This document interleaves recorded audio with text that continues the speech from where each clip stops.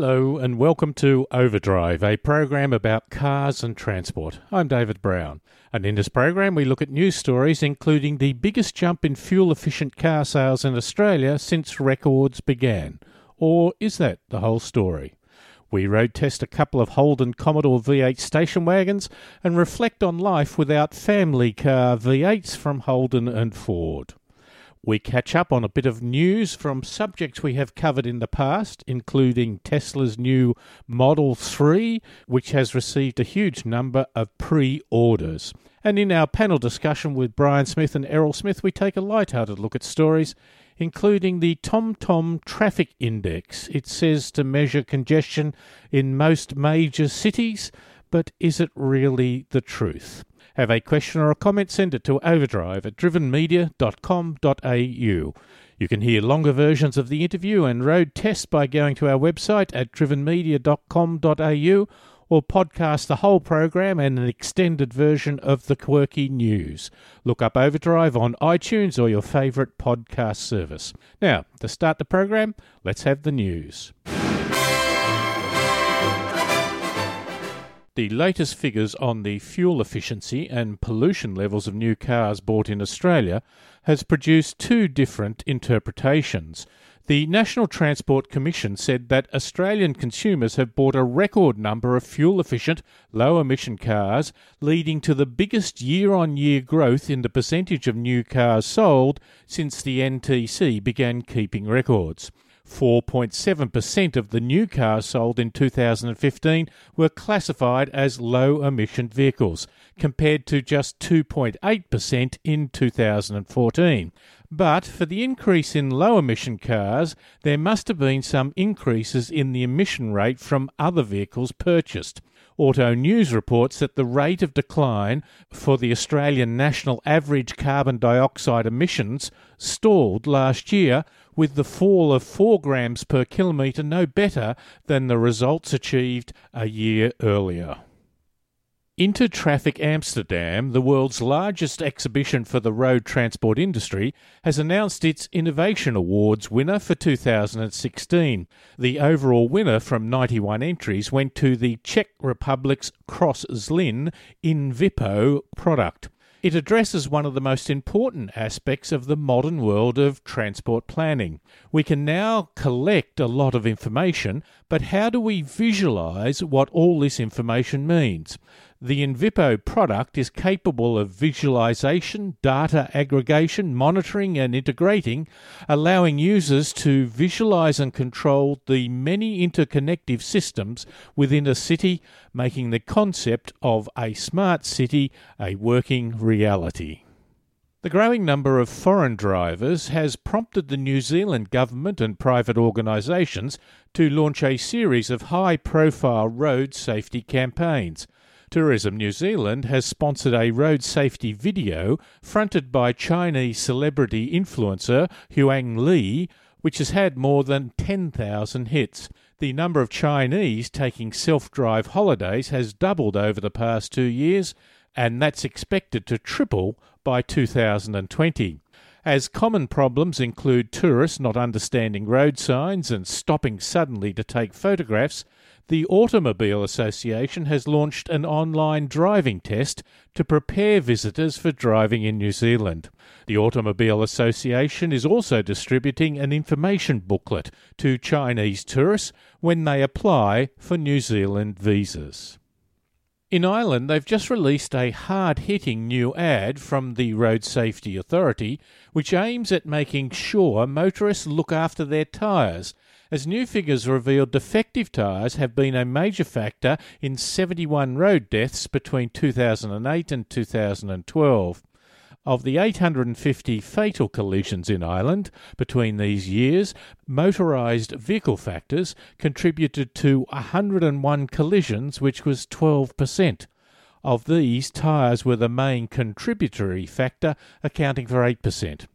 7 to 24-year-old drivers accounted for almost half of the fatal collisions involving defective, worn, over or underinflated tyres.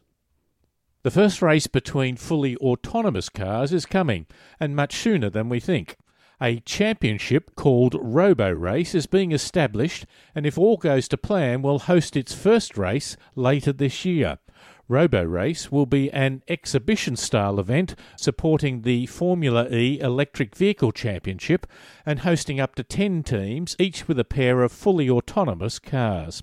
While the cars will be identical, teams will be free to develop custom software to control them. Some may think that the racing will be boring because all the cars will be perfectly controlled by computers, but the perfection of automatic control has many years of development ahead of it. Ferrari is to have a third theme park, this time in China. The new park will join existing Ferrari theme parks, Ferrari World in Abu Dhabi, and Ferrari Land in Barcelona, Spain. The location for the new site has yet to be announced, although it is said to be one of the primary cities in mainland China. The parks aren't actually owned or operated by Ferrari, but rather by outside firms under licence. For the new park, Ferrari has entered a non-binding agreement with state-owned Chinese car maker BAIC. And that has been the news.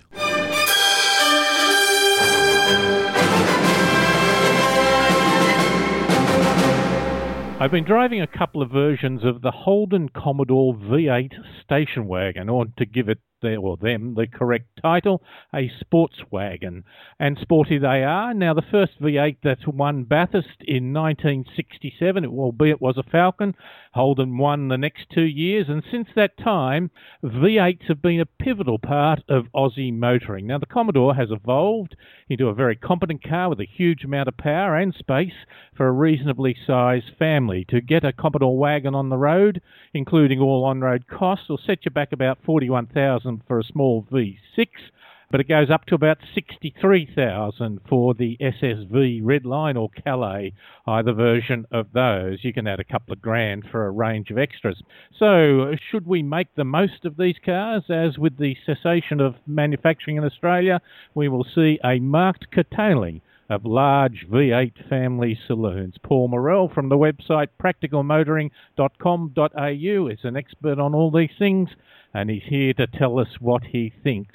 Paul, before we do anything, it is undoubtedly still a good family roomy car, isn't it? Yes, it is, David. It actually shows us where Holden could have gone in the future, how as they kept developing and improving, the cars they produced got better and better.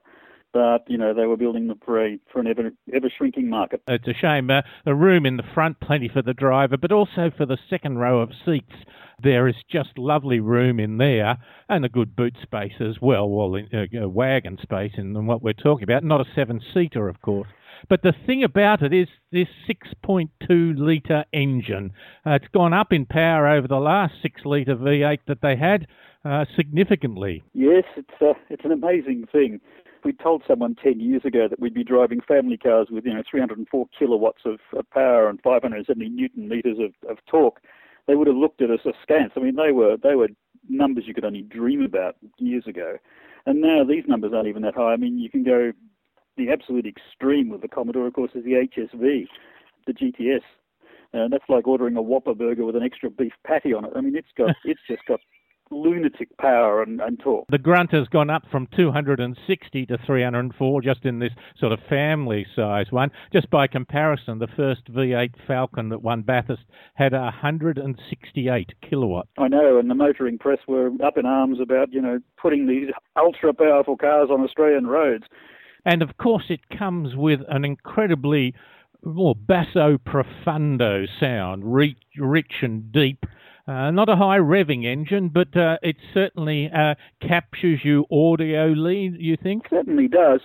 It's when you say not a high revving engine, it does spin to 6,600, which is not a bad effort for a big V8. But as for that noise, yes, there's nothing like it. It's I've said a V12 engine, a high revving V12 engine might give you a little bit of a tingle in the trousers, but this V8 will give you a great thump in the diaphragm. It's just the most amazing thing. It's been done deliberately, of course. I mean, quite apart from a couple of years ago, the minute you bought a V8 Holden, you'd rush out and put a new exhaust system on it, more for the noise than for the performance enhancement. But now they've got a low frequency induction baffle, and it pipes sound into the cabin and a bimodal exhaust system that opens up. It's even got a little sleeved hole in the exhaust tip that, puts sound back underneath the body. I mean, they've really worked hard on giving it that sort of emotional sound, and they've done a great job with it. I've got to say that it's quite forceful in what it does. I had to look up the dictionary for a word that I better not say now, but it said that it was boldly aggressive or courageous. Actually, it was ballsy was the word. And in many ways, I thought this is the situation with these cars, particularly when you rev it. Yeah. Look, it's the case with these cars that there really is not a great deal that's subtle about them, including the sound. If you want to go down the high street without attracting too much attention, this is not the car you want to buy. If you buy it in a bright green or any of the other look-at-me colours and you blip the throttle, you will get a lot of attention and not all of it attention that you desire. 6-speed automatic transmission, does it work well? Yes, it does. I haven't driven the manual. In fact, I haven't driven a manual Commodore for quite some time. I found the 6-speed auto was a perfect match for it. It's one of those cars that it has so much torque and so much power that you just nail the throttle. And you sort of occasionally think, I should be changing gears myself. You go, why bother? Just picks up and goes at whatever time and whenever you thump the throttle, it just gets up and runs. The manual, for example, I've always argued that this car probably doesn't lend itself to being a manual, though I've spoken to people who've driven them. I don't know if you have. And they've said that it's a really nice gearbox. But let's face it, the two top gears are overdrive gears anyway. Now, when they built this car, they got some money from the Green Car Innovation Fund to make the cars lighter. Really? There's a slight contradiction here. Just a little. But of course, they gave the V8 more power. But as I say, lighter and more efficient was the way to do it. Yet, I've got to say that she does chew the juice. Oh, yeah. Yeah. Look, if you, again, as I said before, if you want to drive down the high street and not attract attention, wrong car. If you're going to worry about, keeping a little notebook and checking on your fuel consumption every week, wrong car. Yes. I think it's rated at about 13 litres per 100. It is. I didn't think that I hooned it to any great degree, yet I was well over that figure, so worse, a figure in that. Good. It wasn't just me then, because I was seeing figures in the low 14s and a little higher. Yeah. Paul, always good to talk to you. Lovely to have you. Haven't had for a little while, but it's great to have you back. Thanks very much. Thank you, David. That's Paul Morell from practicalmotoring.com.au, where we were talking about V8 Commodores, particularly the station wagon, for want of a better word, perhaps better called the sports wagon. And that was an edited version of our chat with Paul. If you would like to hear the full version, go to our website at drivenmedia.com.au. Overdrive. If you have a question, suggestion or comment, send an email to overdrive@drivenmedia.com.au.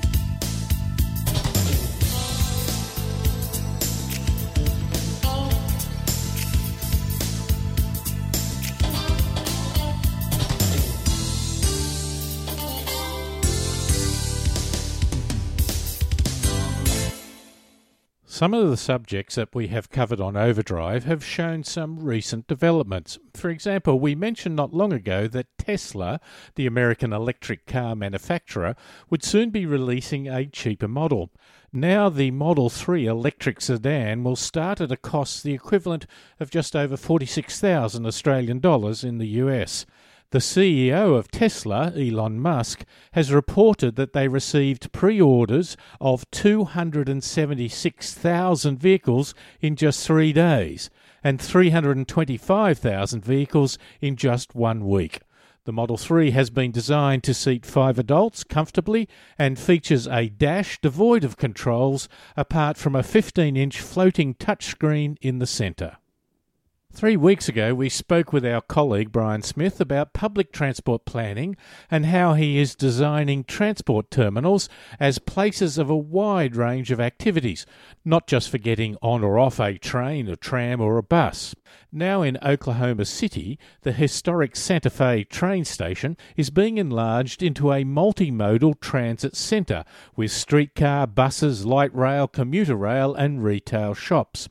Recognising the opportunity to create more livable, mixed-use places around existing and planned transit services, the US Federal Transit Administration has launched a transit-oriented development initiative to provide support to local leaders seeking to erect or revitalise neighbourhoods near transportation. In a recent news story, we noted that both Ford and General Motors were making major steps to being a modern provider of transport options, including fleets of cars that people might hire rather than own. Now Peugeot and Citroën are re-entering the US market, and the first phase of their plan of attack is to start up a ride-sharing company like Uber. To do that, it may partner with Belor, which has created vehicles for a popular car-sharing service in France called Autolib. They are not giving up on some people owning their vehicles. Once Americans see Peugeot and Citroëns on the streets, the company will consider leasing arrangements and then selling some vehicles to individual customers.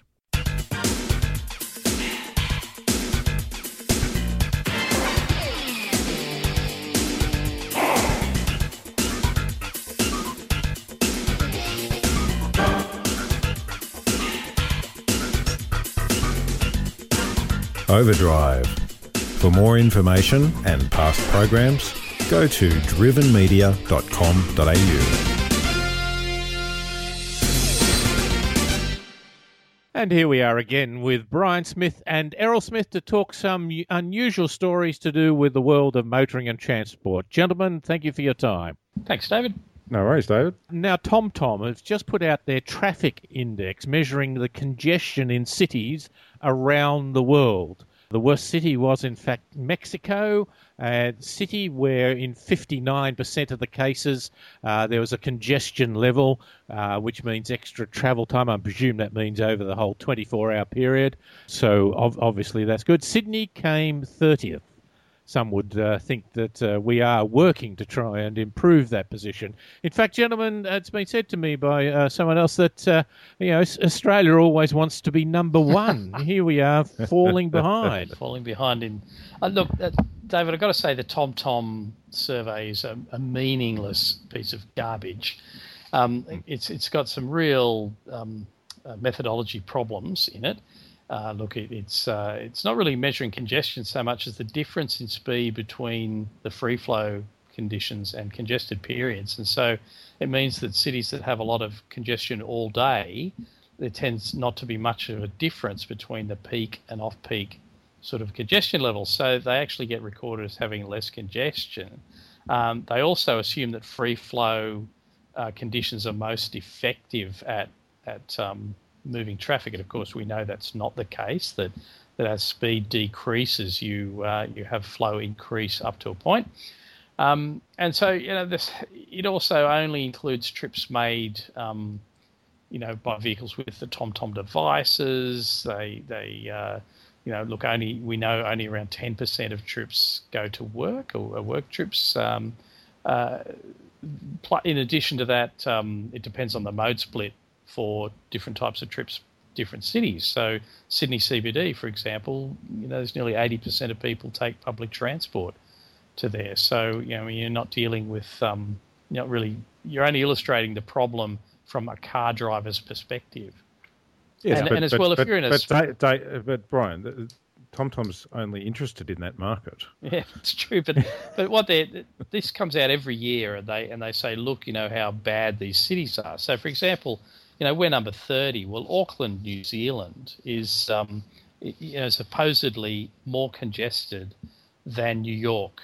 So New York comes in at something like 39, and Auckland comes in, just at 40. So they're kind of supposedly almost the same. And if you could think that New York and Auckland have the same congestion, I mean, I've got a bridge I can sell you. So it's a cute thing, and it gets people talking about stuff, but unfortunately their ranking, I think, is pretty rubbish. It comes to the point, and again, this is where I was talking to your colleague about, that we are getting a massive information, but actually interpreting that misinformation is the real task. Yeah. That we can be swamped with numbers, But what does those numbers really mean? And I think, Brian, you have elegantly shown that these numbers need to be taken with a strong degree of context and what they measured for. Yeah, look, it's a sort of this report is a sort of thing where you'll get a National Party member who says, clearly we need more roads because our congestion is worse than New York's. So, look, I think that's the risk of it. You're exactly right. We get a lot of data, and you actually need to curate it. You need to explain, what it means and be a bit careful about how you use it. Mm. Yeah. Mm. Or you can just rank it from 0 to 100 and create an article out of it in a newspaper. That's right. That's a very easy piece of journalism, isn't it? It's all done for you. Yeah, particularly if they list the 100, you've more than taken up all the space. But you have to be careful then on other measures like the best number of people in a train carriage, or Japan might have got that. If you then consider what in and on a train, well then India would clearly would have that. But maybe that's not the thing to aim for. But I still think this could promote some interstate rivalry because Sydney's 30, whereas Melbourne's back in 55. So they've got a lot of work to do. They've got those wider roads. Yeah, I had someone ring me up the other day talking about Melbourne and how they hated it and thought it was a lot worse than Sydney, which is a perception, purely a perception rather than necessarily any scientific measurement of it. And this perhaps is not a scientific measurement of it either. Errol, royalty. Yeah, well, David, an Aston Martin with more class than any secret agent could give is going up for auction next month. A 1954 Lagonda 3-litre drop-head coupe owned by none other than Prince Philip. And while it never got an ejector seat, it was fitted with an extra vanity mirror for the Queen herself and a radio telephone. One of only 20 Mark I Lagondas made, it is expected to sell for £450,000, or about $850,000. Yes, but Brian, would you rush out to buy one, given that it's been owned by Prince Philip? You love him and royalty in general, don't you? It's a lovely car. It is. It's a very lovely car, but the Prince edition, I'm not sure. It's worth the extra. It's got the grey leather trim. That's an interesting colour with the green. But it's missing the radio telephone. Yes. Mm-hmm. Well, you know why. They took it out because Rupert Murdoch's people were hacking it. Well, of course, it might be worth less having been owned by Prince Philip, although it might still be worth a lot in New Zealand. You never know. Yes. Given them keeping the flag with the British thing on it. Well, it was always going to play second fiddle to the Queen's one, wasn't it? I noticed the Queen got a vanity mirror. I would have thought all of them would have liked one. My view on royalty. But a royal warrant, that was one of the first sort of ones in the modern era. I think that Aston Martin sort of got a royal warrant to it. We don't see much of that now, do we? It was the first one that Aston Martin got. Oh, okay, yeah. Royal warrant, what does that mean? You pay more? Yeah, I think the only ones I've seen are for marmalade. You know, we had a Commodore Royal in Australia. Oh, really? It was put out when... No, quite seriously, it was a blue Commodore. It was put out when Charles and Diana got engaged. Ah, of course, yes. Oh, what was different about it? It had a 4-cylinder engine which had no power to go anywhere, which is symbolic of Charles and Diana getting married. That's fabulous. Now, gentlemen, we did talk about the Google getting a patent to have a system for their automated cars that to help them avoid buses. In one case, they didn't. Brian? Yeah, David, we touched on this last week about we sort of obliquely mentioned Google had its first at-fault crash, and it hit a bus. And it was an interesting story. There's been more than 1 million miles, so sort of 1.6 million kilometres of autonomous driving by Google's vehicles over the past 6 years, and they'd never had an at-fault crash. There'd been something like 17 crashes that were reported, and most of them involved humans bumping into the Google cars when they weren't expecting them to do something that they didn't then do. In this case, one of the executives was driving a self-drive Lexus SUV, and there was a test driver in there as well. And apparently the Google car saw some sandbags on the road. It merged across to the lane to its left, where there was a bus. Now, apparently the Google car assumed that the bus would slow down and allow it to merge. The bus driver, the human, assumed that the Google car would stop trying to merge once it realised there was a bus there. So at the princely speed of about 2 miles per hour, about sort of almost 4 k's per hour, the car gently smashed into the bus, which had been coming along at about 30 k's an hour in the adjacent lane. No injuries.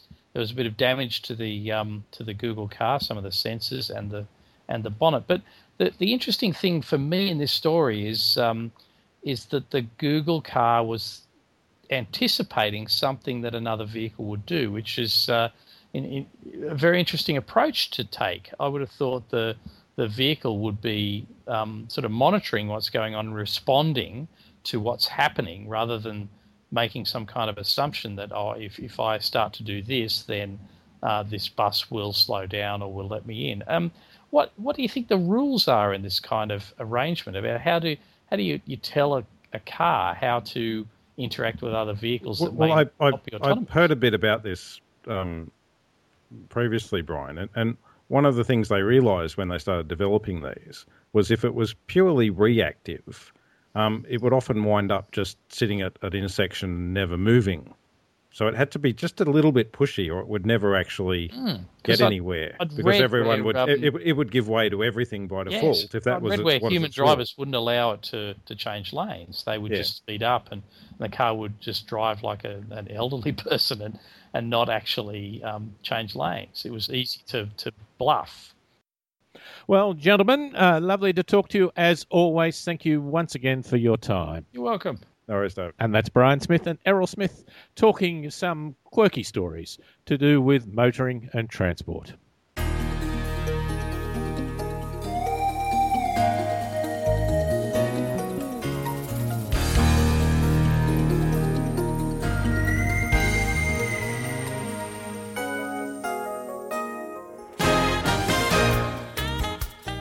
And this has been Overdrive. My thanks to Errol Smith, Brian Smith, Paul Morell and Paul Just for their great help during the program. Overdrive can be heard across Australia on the Community Radio Network. You can listen to longer segments of the features and interviews by going to our website at drivenmedia.com.au, or podcast the whole program or an extended Quirky News segment by looking for Overdrive on iTunes or your favourite podcast service. I'm David Brown. Thanks for listening.